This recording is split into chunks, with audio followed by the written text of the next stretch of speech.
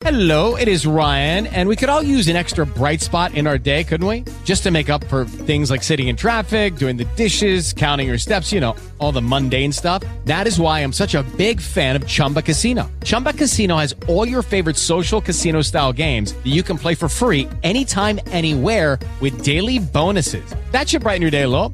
Actually, a lot. So sign up now at ChumbaCasino.com. That's ChumbaCasino.com. No purchase necessary. VGW Group. Void where prohibited by law. See terms and conditions. 18+. Blog Talk Radio.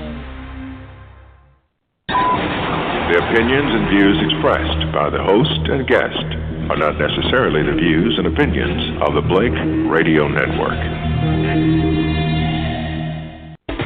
Broadcasting to the world. Broadcasting to the world. Spreading the news and information.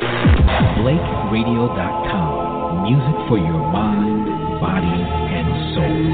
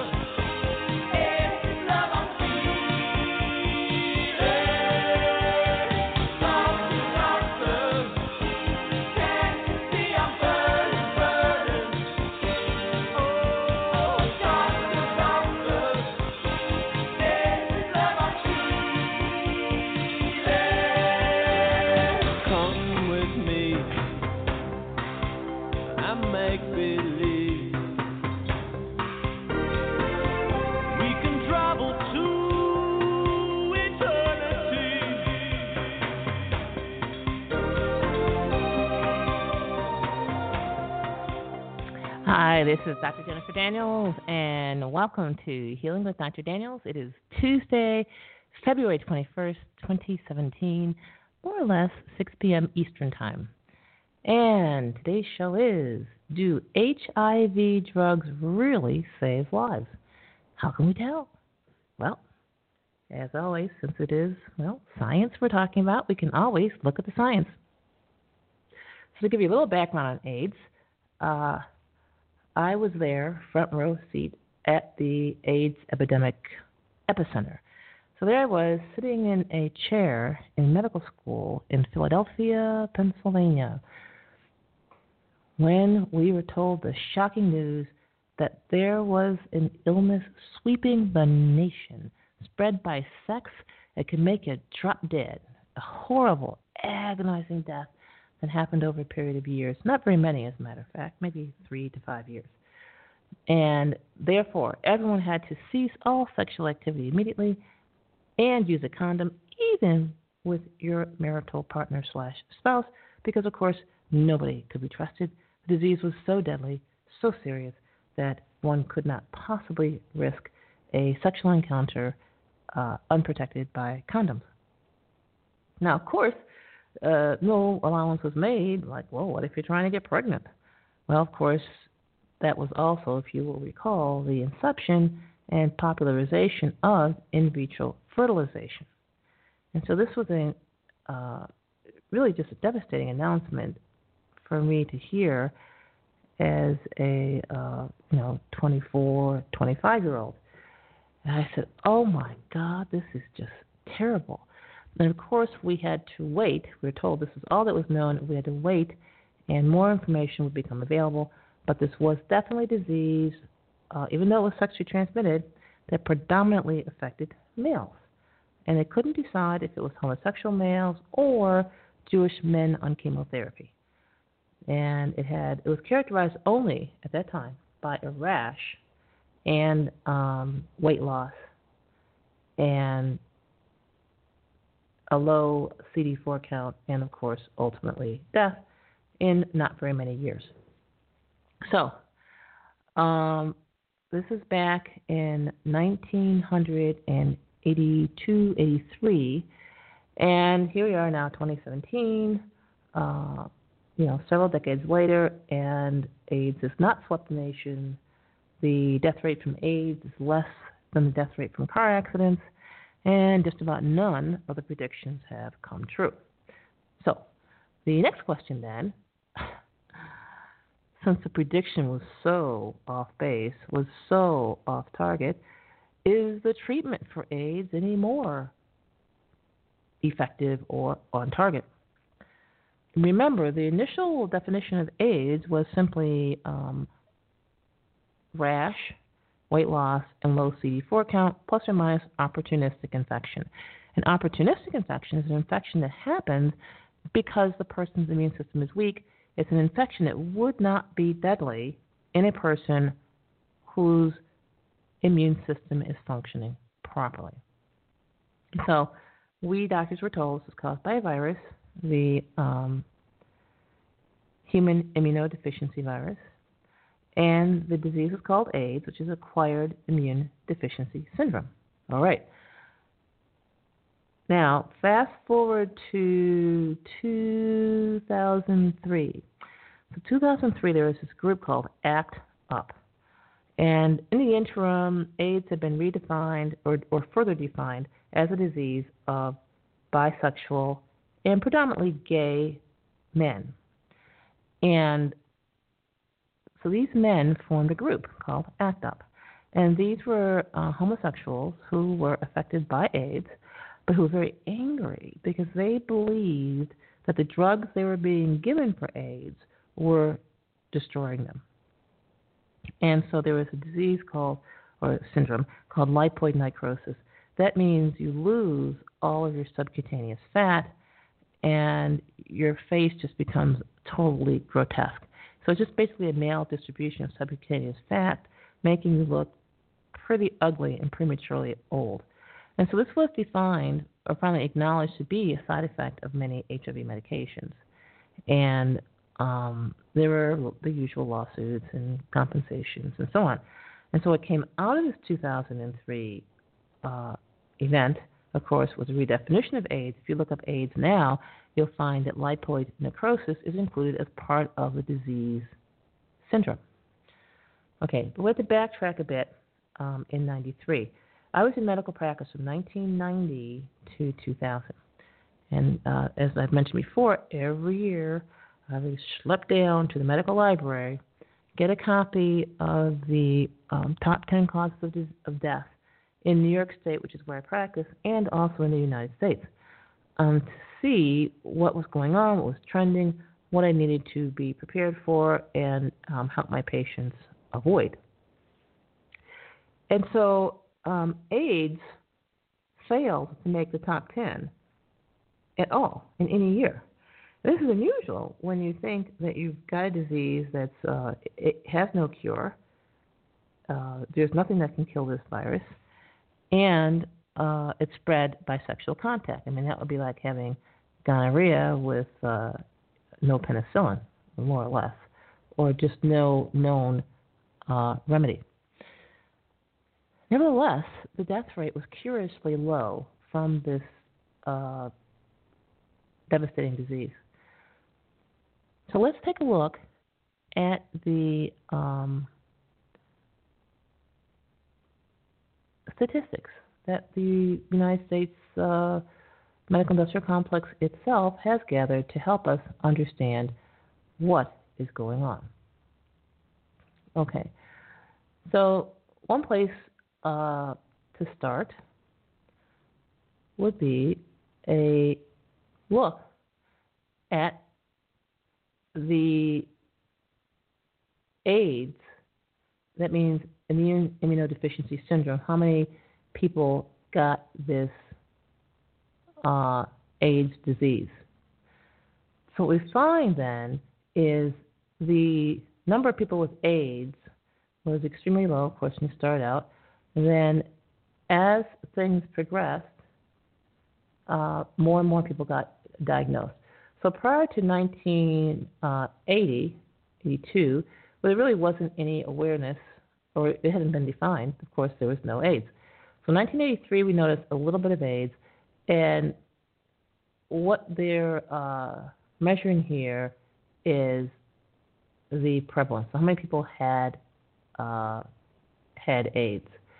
And so this number goes from 0, and it keeps going up and up and up until 1993. And in 1993, the peak number is 200,000 people, supposedly. Or let's call it 200,000 units. But mysteriously, so in 1993, the definition of AIDS is altered. It's changed. They changed the definition. So we didn't change the organism. There's no change in the test or anything. The definition of AIDS is changed. And what happens? All of a sudden, the number of people with AIDS plummets. It literally drops to half of what it was. So from 1993 to 2000, can you believe this, the latest year with which they give information, the frequency of AIDS just drops to half. Now, this is, shocking because, of course, scientifically speaking, right, you have a virus, you have a test for the virus, it's all objective, it's not subjective, and the virus is either there or it's not. I guess that's the attractiveness of science, you see, is that it's very clear. It's so cut and dried, It's either yes or no answer. It's not this gray area called maybe. And even if there is a gray area called maybe, then, of course, with disclosure, you have, well, this many people are yes for AIDS, this many people are maybe for AIDS, and these people don't have AIDS. But no. So once the definition of AIDS is changed, then boom, the number of folks have it drops in half, drops from 300,000 units to 150,000. But something else happens. Along with this change in definition, is we see a decline in the death rate. So death rate drops from a high of 110,000 units down to 80,000 units. Again, this is the year 2000. Now, I don't know why there's 80,000 units, because, of course, 80,000 people a year are not dying from AIDS. So they're using some kind of creative units here, but we'll go with that. We're cool. So what happens then, if we change the definition, the amount of people infected plummets by 50%, and the death rate plummets from, again, 170,000 down to 80. Again, it falls in half as well. So just by changing the definition. So what this tells you then is we actually have a different disease. So the disease that was being counted prior to 93 is a totally different disease from what was being counted after 93. And what else is going on? Well, we have something called prevalence. That means how many people are infected and living. So the number of people infected and living goes from 0 in 1982 up to pretty close to 300,000 in the year 2000. So this is huge. And so the other thing that happened when the definition was implemented was all of a sudden the number of people catching AIDS from intravenous drug use plummeted, from homosexual activity plummeted, but the number of people getting AIDS from heterosexual contact just kind of smoldered and leveled off. And so what we see here then, you can almost say it's a political targeting of heterosexuals. In other words, of people who have sex with people of the opposite sex. And so the only thing that happened in 93 was that the disease was redefined. And prior to that, there was this runaway elevation in the amount of people who were diagnosed with having AIDS, the disease itself, and the prevalence of AIDS was going up, while the death rate was going down. Now, what this means then, since we know we've now redefined the disease, so now we're looking for a different disease here, is the definition of AIDS has been changed to identify people who are essentially healthy, or a greater number of people who are essentially healthy. So let's take a look at something else, because you always want to take a look at, well, geez, you get the intervention, which is, well, let's call it therapy. Then you have the results, well, let's call it a death rate, improved or not. Well, let's just take a look. And this, by the way, this is the CDC. The CDC's graph, it's their own graph. I don't make accusations, just take confessions here. Okay, so those of you who are not in the chat room, you can join the chat room. It's healingwithdrdaniels.chatango.com, and we have here the CDC's own stats on the definition. And so what we had then is progression of AIDS to death. And this is how many months it takes people to die. And they don't even have a year for this. How non-scientific. And so they found with people with no therapy and one drug therapy seem to die in the same number of time, which is, 9 months. People who have 2 drug therapy, supposedly, number of patients progressing. Progression of AIDS and death. Okay, so they're not measuring death here. They're measuring progression or death. So we can just talk about progression and even death. So they're saying is people who took triple drug therapy did not progress. And over a period of 15 months, that's not long, it's a year and three months, 5% who took triple drug therapy did not show any worsening of their disease. People who took 2 drugs, 20%, showed worsening of their disease, which means 80% did not. And people who took no drug therapy is very interesting. They did about as good as the people who took apparently 2 drug therapy or 1 drug therapy. In other words, about 20 to 25% of them progressed, and they stopped their graph at 9 months. I guess they stopped counting, or maybe those people were intimidated into taking drugs. And so basically what you're looking at is someone having a 95% chance of being healthy at the end of 15 months versus a 75% chance of being healthy with no therapy. And if you take a difference between 75 and 95, that would be 20%. And that means literally that you're treating 100% of people. And if we're going to believe these graphs, which why not? The government said it, so I'm going to believe it. Then what it's saying then is only 20% of people who accept AIDS therapy benefit from it in terms of having it not cause progression of their disease. This is pretty shocking. 20% effectiveness rate is not too impressive. I mean, most people would not take a 20% effectiveness rate when it comes to the reliability of their car or the reliability of their credit card or the reliability of the lights in their house or a lot of other things. But according to this graph, the AIDS drugs can be expected to be 20% effective in preventing the progression to AIDS. So again, that is always subject to definition. So it can have progression, but it didn't progress to AIDS. Again, these are the government's own numbers.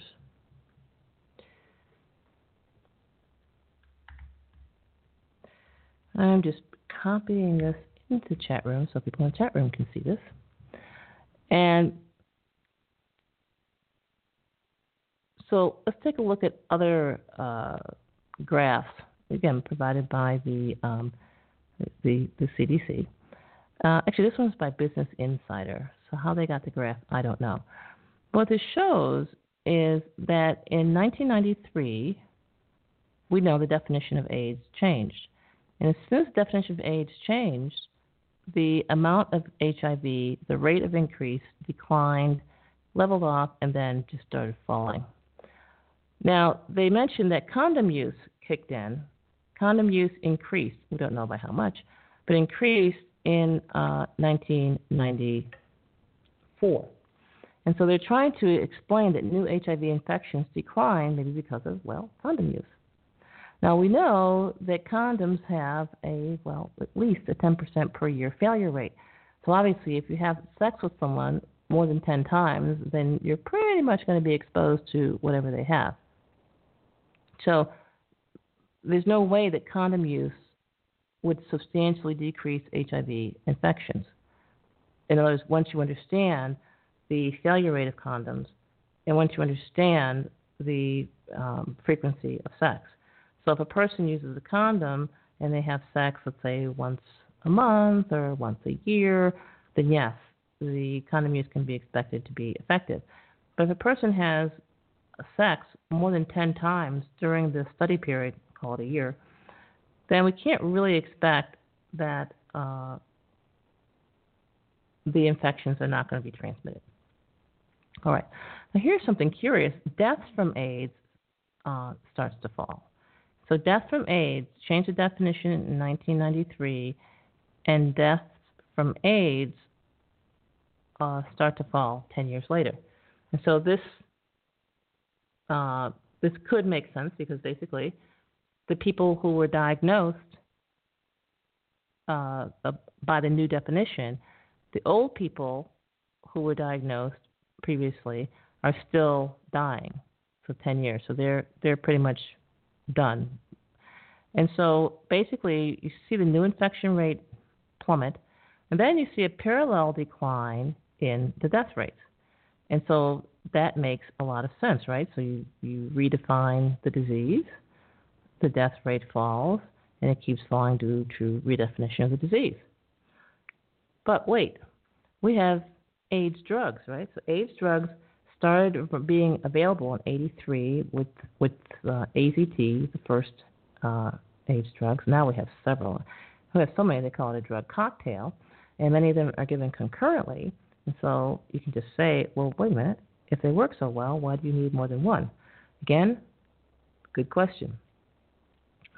But what they point out is that antiretroviral drugs were given out. What does it mean, given out? That means the government subsidized the drugs and paid for them on behalf of the patients. But we don't notice, as a result of the antiviral drugs being given out, why were they ineffective when people got them from their insurance company? You know what I mean? That's curious. Why should drugs be more effective when they're free? And as with medicine and many other things, when people are given these things free, a lot of times they don't take it too serious. They don't take their drugs every day. Like, forget it. So the fact that the antiretroviral drugs are free, again, what we'd expect is the declines. We expect the decline rate to be more abrupt than the decline in new infections.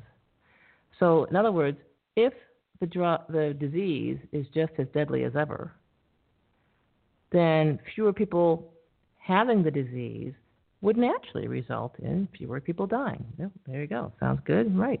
And so what we find, though, is the HIV infection rate falls at a certain slope, and the death rate falls right along with it.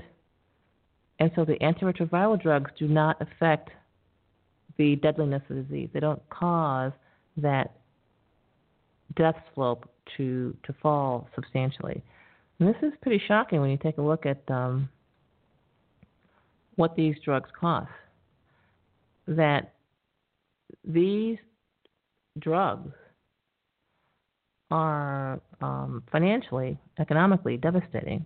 We won't even talk about the other devastation in terms of possible side effects or possible hastening of death. But this is very much like the situation we see with the blood pressure medications, where people who have hypertension and people who don't have hypertension, if you graph their death rates, you'll see there's a decline in the death rates of people with hypertension. Sounds good. But guess what? There's a decline in the death rate of people who do not have hypertension. And that decline parallels the line of the people who have hypertension. So in other words, the death rate of people with hypertension has not fallen to that of a healthy person without hypertension. And so even though the death rates are declining, they are declining because there's a third factor impacting the lives of hypertensives and non-hypertensive, and they both have a declining death rate. And so we see that here with AIDS, only we know what the external factor is. The external factor is the disease, the definition of the disease was changed. And therefore, the death rate has fallen because the number of people who fit the definition of the disease has fallen. And because these two slopes are identical, we know that the decline in death rates among HIV people can be attributed totally to the change in definition and the fact that fewer people are diagnosed. And so in the United States, what this looks like is that death from HIV or AIDS, let's just say 1987, they counted it was 13,000, went all the way up to 40,000 in 1993 and 94, and then the definition was changed, and boom, it plummeted down to 16,000. So these are actual dead people, not standardized units like the other graph used. So the death from people who have AIDS has dropped to pretty close what it was when the epidemic was first launched. And so the number of people dying from AIDS today, which is more or less 12 to 14,000, is not substantially different from when the epidemic was first launched, if you will. And so what's happened then is there's no evidence that any fewer people are dying. The evidence is that they're being classified under different numbers, different categories, or different reasons of death. And so this is an interesting situation. Meanwhile, just by the way, the number of people diagnosed and living with AIDS is absolutely skyrocketing. What this means then is the number of people, well, first of all, the AIDS disease itself is simply less deadly. The diagnosis represents a condition that is not going to kill you anytime soon. So how long will it take to die of AIDS? Well, if you take a look at the global epidemic data of the World Health Organization, another reliable source, their numbers from 2008, why they don't have anything more recent, I don't know, but that's okay. We'll take this. Is the number of people living with AIDS is 33.4. We'll take that number to be million. The number of people dying from AIDS worldwide now, is approximately 1 million. Right. So that means 3% of people with AIDS every year die. In other words, it will probably take you about 30 years to die of AIDS, at least, if that. And so what we're looking at is a condition that's got a pretty long horizon here. And to give you a comparison, if you get a hospital-acquired infection, your chances of dying from that infection are at least 10%. And so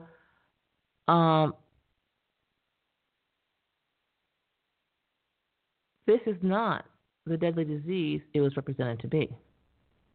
And so if you have a diagnosis of AIDS and you can expect to live 30 years, this is not that it's not that big a deal. It ranks up there with a lot of other conditions that are pretty harmless, like say a pimple. So in other words, if you're diagnosed with AIDS after the age of, say, 45, then you really can't expect it to shorten your life expectancy at all. When you're looking at 30 years, they'll take you, 30 years, they'll take you up to 76 years old, and that's about as long as any American male is going to live. And so we have here then a condition that there's no evidence it merits medical intervention. Again, especially when you think that at 880,000 deaths a year, which is what the medical industrial complex claims, and that's a pretty low estimate. There are estimates out there much higher, and I reasonably they're very accurate. So if 40% of Americans die of their medical therapy, then it makes no sense to seek medical intervention for a condition that is only fatal for 3% of people each year who have it. And when you combine that with the graph, the death graph paralleling the diagnosis graph, then you see that the decline in death rate is due to the decline in diagnosis and the change in diagnostic criteria. This does not mean that the people who were dying before are not dying. It just means they're counted as dying of something else. And this is something that's a serious integrity issue in the medical industrial complex. And so, for example, yes, polio is cured, but what? People are dying of meningitis, little children. Yes, polio is cured, but kids are suffering from infantile paralysis and seizures and other brain-related issues. So a lot of times when the medical industrial complex needs to cure a disease, it simply renames it or redefines it. And so we have here at AIDS, we actually have an epidemic that is manufactured, and it is simply the figment of a propaganda organization distributing information, defining a disease, and basically redefining it, and convincing people to take a tremendous number of toxic and expensive medications over a concept or idea. So now all of you are saying, well, Dr. Daniels, they have those tests, and these tests show that a person's HIV positive. And that's an interesting concept. And the next question is, well, what are these tests? These tests, without exception, are antibody tests. In other words, they test for antibodies, they test for fragments of what scientists believe might be a part of the HIV virus. And so this is as if someone took a piece of your fingernail, took a nail clipper and cut off your fingernail, and then took that fragment and said, this fragment is, let's say, Paul. And so we now have a piece of protein, the fingernail, which we say is Paul. And then we say, okay, this is an antigen. So now we're going to make an impression of that, push it in a piece of clay. Let me just throw that fingernail away. And that clay is called a negative impression or an antibody. And so whenever we find anything that fits the shape of that impression or shadow, we're going to say that means that Paul was there. Yes, Paul was there. And you might imagine this is pretty inaccurate. Antibody tests for Lyme disease are accurate about 30% of the time. In other words, they're inaccurate over 60% of the time. Antibody tests for strep are accurate at most 75% of the time. It means they're inaccurate 25% of the time. And so we have then a series of tests for the AIDS virus that are accurate at most 25% of the time, because that's the limits or capability of accuracy of antibody tests. But wait, how do we know if someone has an antibody test if the test is accurate or not? Well, if it were strep, we would check for the virus. And if we found the virus, then we'd say, aha, the virus was found, the test was positive, therefore the person's infected. In AIDS, that's not the case. At no point do they ever isolate the virus in a patient diagnosed with AIDS. What do? Well, you make the diagnosis by committee. You do one AIDS test, another AIDS test, and there's 3 different AIDS tests on the market, and you just say, well, geez, are the majority of them positive? 2 out of 3 positive? Well, I guess he has AIDS. Or better yet, you figure out what insurance a person has, and you do the test that their insurance pays for, and you accept the outcome of that test. You like that? And, that's an even better one for you, just scrap the test altogether. Do a survey. Have them fill out a questionnaire. And if they have enough yeses on the questionnaire, well, no, there you go. They have AIDS. So all of these methods have been used worldwide to diagnose AIDS. And so what we have then is we have a disease that, just like a speed limit or a seatbelt law or anything else, is just simply made by committee. In other words, it is not made by nature. It is not an objective observation of people with certain symptoms and the outcome of blood tests. For example, if you take a look at somebody who has Lyme disease, their symptoms are actually the same, identical, to a person who has AIDS. So why is it one person is classified as Lyme, another person is classified as AIDS? Without getting too overwhelmed and bogged down in those details, what we can say is certainly the distinction is not scientific. And so this is what we have going on, is we have a political labeling system masquerading under cover of science and objectivity and evidence, when actually there is no science, objectivity, or evidence. And so this ability to redefine AIDS just the way you redefine a speed limit is an issue. And of course, this redefinition coincides with the decline in the death rate and the increased use of AIDS drugs. But if you take a look at the use of AIDS drugs and the death rate, there really is no association. So the death rate from AIDS declines. Well, first of all, it increases even though drugs are available and being used, and then declines when the definition is changed. So what's a person to do? Well, first of all, if you are diagnosed as having AIDS, oh, by the way, this is my personal opinion, definitely you're entitled to your opinion, and so you need to do whatever you think is right according to your religion, your opinion, and your beliefs. So this is not meant to be medical advice or to diagnose, cure, or treat any disease. Okay, so now that we've figured that out, the thing to do is first don't get diagnosed. For Christ's sake, don't take an AIDS test. Did you know, by the way, they don't even test blood for AIDS? If you donate blood, it is not tested for AIDS. Now there's a red flag. If AIDS really were a communicable person-to-person contact disease transmitted by blood, don't you think they would check the blood for AIDS? Yeah, but they don't. Why? Because, as one person at the blood bank told me, it would throw away a lot of good blood.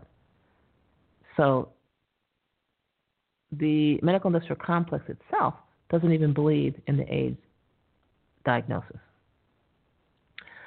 So if you have, first of all, don't get diagnosed. That's number one. Number two, should you use condoms? There's no evidence that condom use is going to in any way affect AIDS. Why? Again, let's look at the epidemiology. The transmission rate for AIDS is 1 in 3,000. So you have to have sex with an HIV-positive person 3,000 times before you contract AIDS. That's number one. Number two, the number of people in the United States who are HIV positive is 1 in 254. So, sexual transmission doesn't even account for 10% of all HIV cases. That's generously assuming that everyone with AIDS had sex with at least one other HIV-positive person. So 90% of AIDS cannot possibly be transmitted by sexual contact because the sexual transmission rate is less than 10% of the prevalence rate. There you go. So it's not a sexually transmitted disease, so don't worry about the condoms. Number one. Number two, what about the drugs? Don't worry about those either. Why? Because we have the graph that shows that the drugs have not decreased the death rate. The decrease in death rate can be totally explained by the change in definition of the disease. And so we have literally a disease that has been legislated into existence and is now being legislated out of existence simply by changing the definition. And if they need a peak in the AIDS frequency, that can be created too. How? By, again, changing the definition of AIDS. That will cause an increase or uptick in the disease. So, no need to use condoms, at least not if AIDS is what you're worried about, and no need to take any drugs, at least if AIDS is what you're worried about. So we're just talking about AIDS. There might be other conditions for which these two precautions might make sense, but for AIDS, as it is now observed, measured, and experienced in the United States, there's every evidence that condom use is irrelevant, not helpful, and that taking drugs is irrelevant, not helpful. So, what can you do? What can you do if you have an AIDS, let's say the bad luck of having a positive AIDS test? The first thing to do is ask yourself, how do I feel? And if you feel fine, guess what? You are fine. Go on with your life. Ignore the test. Just continue as you are. But what if you don't feel great? What if you feel like lousy? Then you should address your lousiness directly by either cleaning up your diet or drinking more water or having more bowel movements, eating organic, removing yourself from poisons and chemicals of any kind, whether it's personal care products, whether it's chemicals in the home or chemicals in your food. So that is the simple way to address any type of AIDS diagnosis.